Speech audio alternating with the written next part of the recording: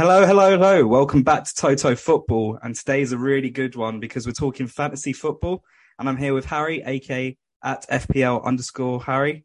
How you doing today, mate? Yeah, very good, thank you. Finally, what was a pretty disaster and a roller coaster game week for a lot of us has come to an end. So a little bit, the dust is settling on it, and we can look hopefully forward to a better week next week, because this week and the midweek before that as well, both of them were pretty rough for me. Yeah, I know. I feel like a lot of things swung in certain ways, like Salah captain, for example, Trent not playing. Some people wanted to risk him still. Forest winning. I know a lot of benches this weekend, including mine, had about 20 or 30 points in it. How many did you have a big bench this week? I only had 18, and that's quite low in comparison to most people. So I had the classic Ward and Andreas pairing, and then I have Guehi and Matt Doherty as my other two, who got 1 point combined from them. But yeah, Andreas sitting first on my bench with Dominic Solanke playing all of half an hour before getting injured is the most painful one, I think, this week. Yeah, definitely, definitely. I luckily have Ward in mine, but I had Mings, Williams, and Pereira on my bench, so they all just banged. But I was saying to my mates, it's one of them ones where if you do your squad selection another 10 times, you're still not putting in them bench players because your starting 11 was so strong. And it's just sometimes the luck of fantasy. In game week 13, for you, who was your player that annoyed you the most that didn't get you any points?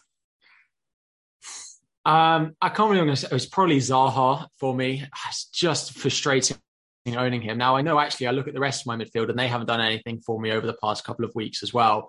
Foden getting the transfer in for me this week and ending up on the bench from Pep again. Classic FPL this week. If you had to write an FPL story of things going horribly wrong, it would be everyone buying Trossard in game week 13, him him scoring in game week 13 to wipe out City clean sheets whilst Foden gets benched.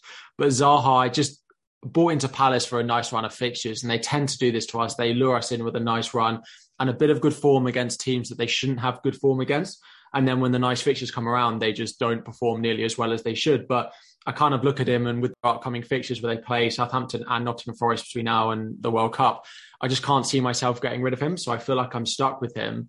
Palace just don't look quite at it at the moment. So he's the real one that I look at, along with the Solanke injury. But there's not that much I could have done about that one. Yeah, no, as a Palace fan, I actually feel your pain a lot because we were excited about this run of fixtures. And yeah, it hasn't really, especially away from home, it hasn't been good at all. And Zaha's actually seeming to be a bit isolated when it comes to fantasy points, so to say. But hopefully, home game against Southampton, he should do some bits. We're doing better at home than away for sure.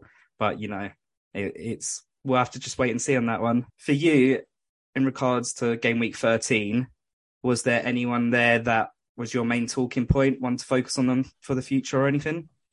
Yeah, well, in terms of my team, it was Castagna. He got 12 points for me, so clean sheet, an assist and 3 bonus points was very nice. The one that I'm happy that I brought in a couple of weeks ago, the one that I still don't own that keeps scoring points is Almiron, which I'm trying to see if there's a way I can fit him into my midfield. 5 goals in his last 5 starts as well. He's performing really well. I think all of us have in our mind what Almiron used to be. I'm so happy for him to see him finding this form. He looks like ecstatic every time he scores. The celebrations are great. I just don't have it in me to see it continuing, the amount of goals he's scoring and the way he's scoring goals as well. It's not like he's necessarily scoring goals that you think he can do that every week. Some of them are, low XG chances, which is great. But from an FPL perspective, we have to kind of look at it and go, I don't know whether he's going to do that every week. A bit like when Bernardo Silva did it about this point last year. There's going to be a limit to how much he does it, but his ownership and his transfers in are going up and up. And I don't have him. I only have the only Newcastle player I have is Trippier, but Almiron just keeps doing it at such a cheap price as well. Yeah, he is ridiculously cheap, and with so many people stacking up their midfield with maybe 5 players already, and then you've also got Andreas on the bench, it is actually, who do you replace? Do you take a risk maybe and go in for Almiron and replace him? Do you think Foden comes in for Leicester on Saturday? We say this every time when there is a Manchester City benching that, he's been benched, so he will have to start the next game. So for me, I can't see Foden not starting, but I can't see the way Mahrez and Grealish performed in that game week 13 fixture that it is enough to keep Foden out, given how well he's played so far this season. So I don't think they work well together as well. I think they're too similar in the way they play, Grealish and Mahrez. There isn't that sort of piercing runs in behind that Foden adds. It's a lot of trickery in around the box trying to take your man on. So I think Foden benefits them, whether it's in for Mahrez or in for Grealish, but I just can't see him staying on the bench for another week. I think he's still a great asset. He's probably still the number one midfielder I'd be bringing in despite that benching. Pep does it, but at his price at 8.4, like he's still got to be the number one midfielder we're buying at the moment. Yeah, no, I've got him in mind. I've had him for a few weeks now, and hopefully he gets rested tomorrow, even though it's probably unlikely because he got rested in the Premier League. So again, just one of them ones we have to do. Moving on to game week 14, what fixtures are you targeting? And have you got any specific players that you think have a really good fixture run coming up? I know we've only got a couple games left, but Yeah, so with the World Cup after game week 16, of course, we kind of only have to focus on the next 3 weeks. So kind of looking at fixture tickers based on just 3 weeks alone feels like the end of the season almost. Because about the only time you ever look at that and everyone's looking at such a short time frame is when we get to the end of the season. Manchester City do fall second in the fixture ticker, really, with Leicester, Fulham, Brentford in their next 3, which is really nice. Most of us already have a triple up. If you don't, I think they're still up there for me. There are a couple of others that come up there that maybe are less highly owned. Arsenal, most of us have 1 or 2 at the moment. I'm looking at Saka, Nottingham Forest at home this week. Forest have been quite good over the past couple, but I do still think they'll get something there. I have an easy route to Saka, which I think adding him on top of Martinelli is probably the way to go. Although Chelsea and Wolves away after that, you'd probably still expect them to, as a Chelsea fan, maybe not quite so hopeful in that fixture, but you probably still expect them to get at least 4 points from those last 2, but maybe it's not as free scoring. The other 2 that are near the top that, again, less highly owned are Everton and Manchester United.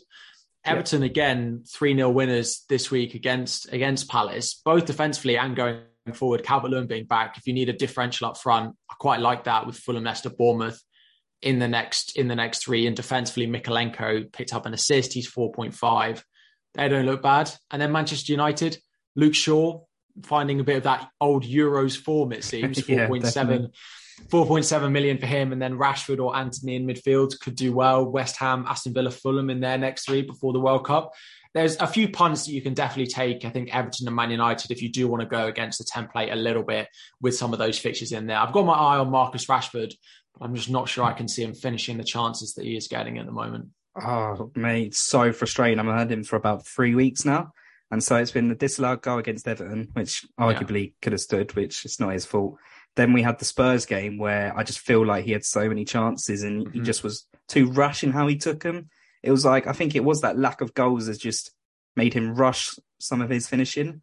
And then the game on the weekend as well. So it's a hard one, isn't it? Yeah, this is the thing with Rashford. It's not like I want to sell him because he's not getting chances. He's getting the chances, he's just not finishing them, which is, I suppose, what you'd rather see if you owned a player. That it's not they're not involved and they're not getting anything and that's why they're not scoring. It's just he's missing them, which means if he turns his finishing around, which it's debatable whether he can or not, there's definitely points in there for him. It's just whether, when Martial comes back, when Ronaldo comes back into being in contention, whether Rashford will start all of those final 3 or whether if Rashford continues to miss chances, he'll look elsewhere. But if it's going to be him up front, if he's playing up front, 6.6 million for those 3 fixtures, there's definitely worse punts out there. Yeah, and actually I was looking at his stats because he's got West Ham next. He's actually got 4 goals, 4 assists. So you'd hope that he's picking up his form again. As we said, he is getting them chances. Just got to hope he moves on. What have you thought of Antony so far?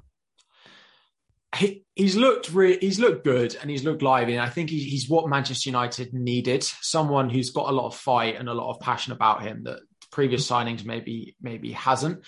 He does seem very one-footed as well, which is my concern with them. They have Rashford, who's very one-footed on his right, and Antony very one-footed on his left. Now, Rashford did it for a period before it became too predictable and defenders knew how to defend against him. Antony obviously has a cracking left foot, the way he's finished a few chances, particularly that goal against City. But if it is that he's all flair and then he'll finish it cutting inside onto his left foot, I worry a little bit about how predictable that could end up making him and Manchester United in general, if that is their main goal threat that they've got at the moment. But he has looked good. He's hit the ground running. He seems to be taking to the Premier League quite well. but he's just slightly more than Rashford. I'm not sure I would just punt on the player playing up front at the moment and probably go for Rashford over Anthony, even though Anthony's probably on slightly better form. Yeah, no, definitely. And it's not like Anthony's at the level of Robin yet, where even if he is predictable, he's still going to bang them in. So it is definitely something to think about. Because I do think sometimes he gets the shot off when I don't expect him to. I expect it to be blocked, but sometimes you just have these players, you get that extra bit of space, no matter how predictable they are. Long time to go to see if he actually can keep it going, definitely in the Premier League. Talking on midfield nightmares, really, when we talk about Rashford and that. Do you think now it's a bit risky going with 5 in the middle? Or would you prefer 4 defenders or 3 attackers? So actually, my transfer plan this week is to bring in a 5th midfielder. I don't necessarily think it's a bad move to go with 5 midfielders. I definitely wouldn't be looking for a 4 at the back, really. I don't think there's enough defenders out there. I know there have been some clean sheets in recent weeks, but there aren't enough defences that I'm really banking on at the moment to have a good run of clean sheets. And looking at the next sort of 3 fixtures, there aren't teams that I think will definitely keep 2 clean sheets out of the 3, which is probably what I'd need if I was wanting to play 4 at the back. Looking up front, there are quite a lot of nice sort of up front options. Again, given that we all have Haaland and then probably everyone has Mitrovic or Harry Kane, it then only leaves one spot. So I do think a 3-4-3 or a 3-5-2 works quite well at the moment. Although the midfielders are not performing well the past couple of weeks, I do still think it's where a lot of value lies. Again, they get the extra point for a goal, the extra point for a clean sheet as well. And at that sort of 8 million price bracket down to about the 6 million, there are a lot of options in there who do have the ability to do quite well. And again, a goal straight away becomes an 8-pointer for a midfielder, whereas a goal for a forward is sort of 5 or 6 pointers, depending on bonus and things like that. So I still think a midfield 5 is strong. I suppose the difference is that bench spot that you have when you play a midfield 5 versus a front 3. A front 3, I have the luxury of having Andreas score points on my bench every week, it seems like. But if anyone gets injured like Solanke, I know next week, if worse came to the worst, like I could just play Andreas. Whereas if I played a midfield 5, I'd either have a forward that doesn't play or I'd have to spend $1 million to bring in a forward that does play. So 3-4-3 is probably the best for squad structure, but I like a 3-5-2 for balance and the amount of points I think those midfielders can get. Yeah, definitely. And talking on your transfer plans, I know in the FPL community, a lot of people don't really want to bring up their transfer plans at the moment. I'm seeing Raptor getting copied quite a bit now, which is what he does, though. He's good at it. So if you don't mind, do you have one differential transfer you would give to other people? Maybe not one you're putting in your team. And also, who's your captain this week? Yeah, so I mean, I'm happy to tell you what my current transfer plan, not a differential, would be is Andreas up to Saka. I've got 3.5 million sat in the bank. I like Andreas a lot, but I just don't need him for the next 3 weeks, and I can bring him back when we get unlimited transfers, and it's just an easy route to go and get Saka in, and I can bench Solanke. In terms of differentials, I mentioned probably the 2 that I'd look at, which is Dominic Calvert-Lewin at Everton if I needed a forward. If you've got Solanke, you've got Tony, you've got someone like that you're looking to move out, those 3 fixtures that you've got for Everton, he's likely to be on penalties and they look so much better when he plays. And then probably Marcus Rashford if I wanted to go in midfield as well. So if you need a forward, it's probably Calvert-Lewin, and in midfield, I'd probably punt on Marcus Rashford. And captaincy, although I have Mo Salah in my team, the captaincy is not moving off Haaland unless he doesn't play for me this season. I have reached that point with him. There are 50-50 calls, which I've seen people get punished time and time again. It happened to me earlier in the season where it was Nottingham Forest for Haaland versus we didn't know if Haaland was going to start, and then Salah against someone else. And I went with Salah. I think it was, yeah. Yeah, and I went with Salah. He got 2 lucky assists in that, so the gap wasn't as big as it could have been. But since then, every week that people have tried to go against Haaland, it's just gone horribly wrong. So it's going to be on Haaland for me for the next 3 weeks, and it will probably be on it back when the season starts again. I don't think I plan on moving it. And I'm not particularly impressed by Liverpool either. It's not like they're in good form to want to put it on them as well. Haaland is a machine, and we just have to accept that right now. Even that Forest game, I remember a lot of people didn't captain him because they thought he might have been rested, I think it was, because it was a midweek. So yeah, people just get punished. Even the United game, even when he's playing the top 6 teams, I know the Liverpool one didn't come through, but 5 out of them 6 teams he's going to probably bag against. So you just got to take the risk sometimes. Yeah, it's when we're making statements like, "Oh, Haaland only scored once this week." And it's just like, if the norm for him is scoring more than once, we need to just be accepting that we're going to captain him every week. Like Salah scores. It used to be the point, if your captain scored a goal, you'd be happy with it. We're now at the point, if my captain only scores once, I feel like he could have got more. Like that is the situation we're in. So it's on Haaland, and yeah, I'm not moving it off there at all. He's probably a huge reason as to why I feel like FPL is just so hard at the moment. And I use that live FPL rank, and you can just see how close points you are to the 10k spot or whatever. And it's probably still below 100 if you're in the millions. It's just crazy this year because everyone's captain Ireland and he's bagging every time.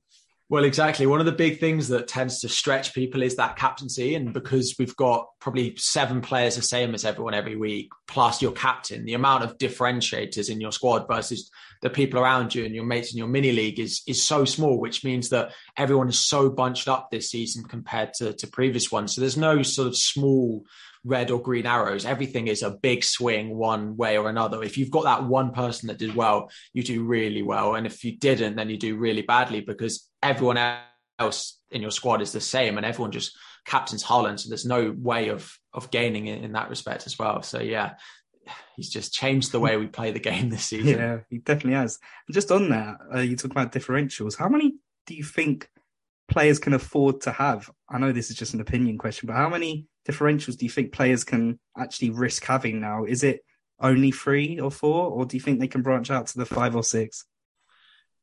You're probably asking the wrong person because I tend to play FPL pretty slowly and quite a boring game. So I have a lot less differentials in my team.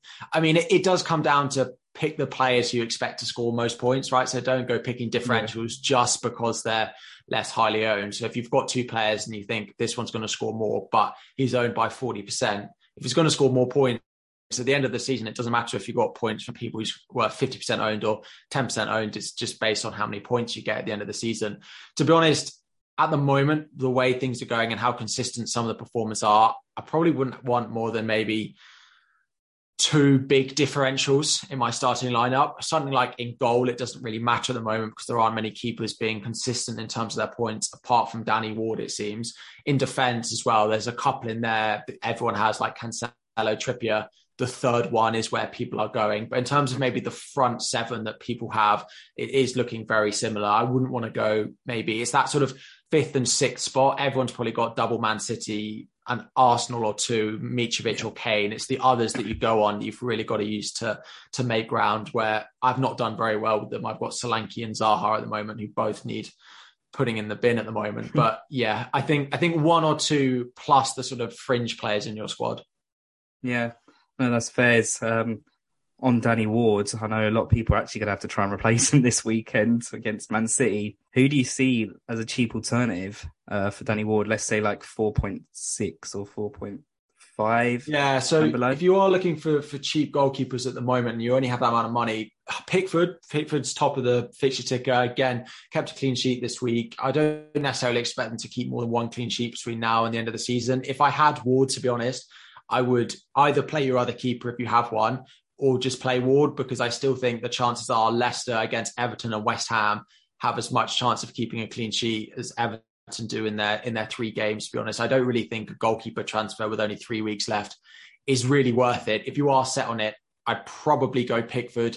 The other one I like is Kepa at Chelsea, 4.5 as well. When we're all on unlimited transfers over the World Cup, Kepa and Danny Ward will be in 75% of the teams I think you see. The Chelsea fixtures after the break are really nice, and they actually rotate already really well. They have about 2 difficult games in their first 10 or something, and Leicester have plum fixtures in them, both at home as well. So it looks obvious to be set up that it'll be Kepa and Ward from there, and I don't mind it from now as well.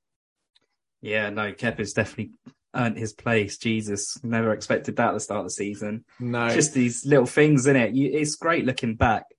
Or at the start of the season, saying Almiron's outscoring Salah would never have been a thing. Kepa starting for the whole of Chelsea season. I can remember so many people having Mendy in their fantasies at the start. So it's just unpredictable, isn't it? But that's why we love it so much, I guess. Who would be?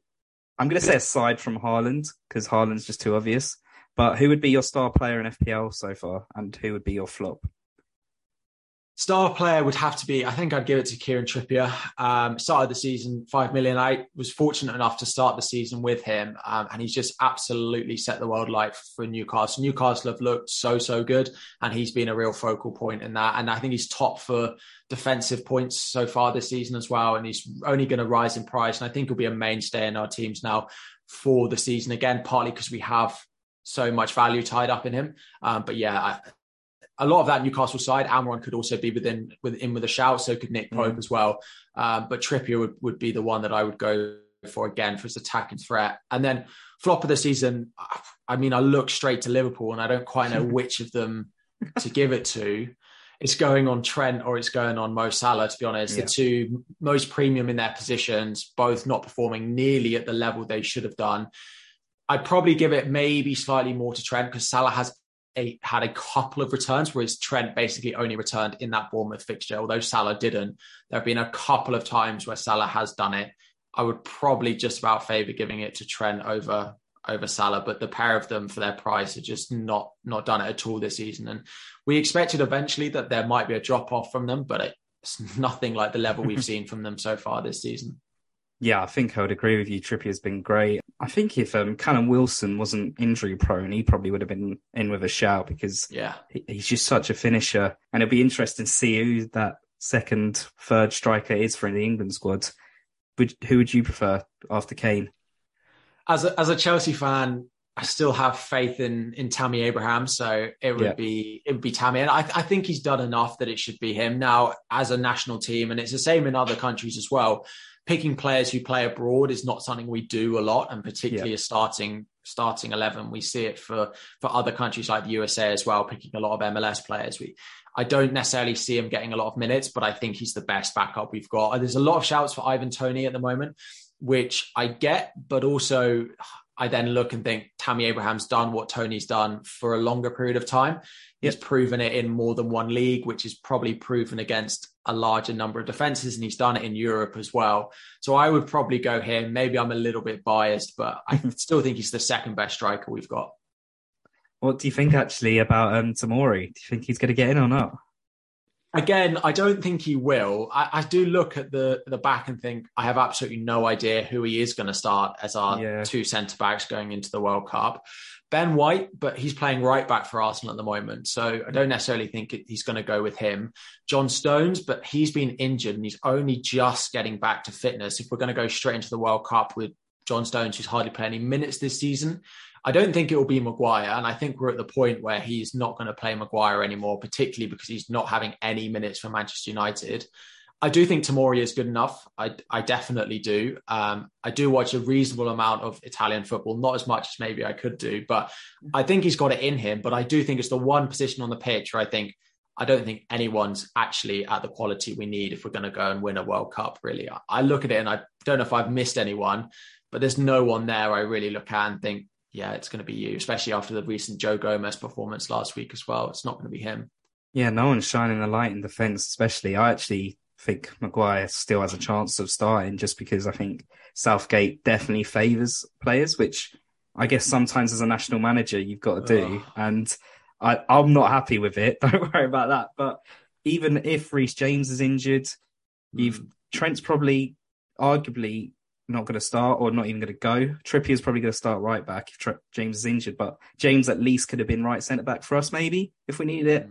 Maybe you've got Walker there now. It is actually a real big issue because what we've been seeing in the friendlies coming up is Southgate's been priding himself so much on the defensive side of England, and then we're conceding every game now and getting battered sometimes. So God, it is stress. I don't know if he's coming home this time.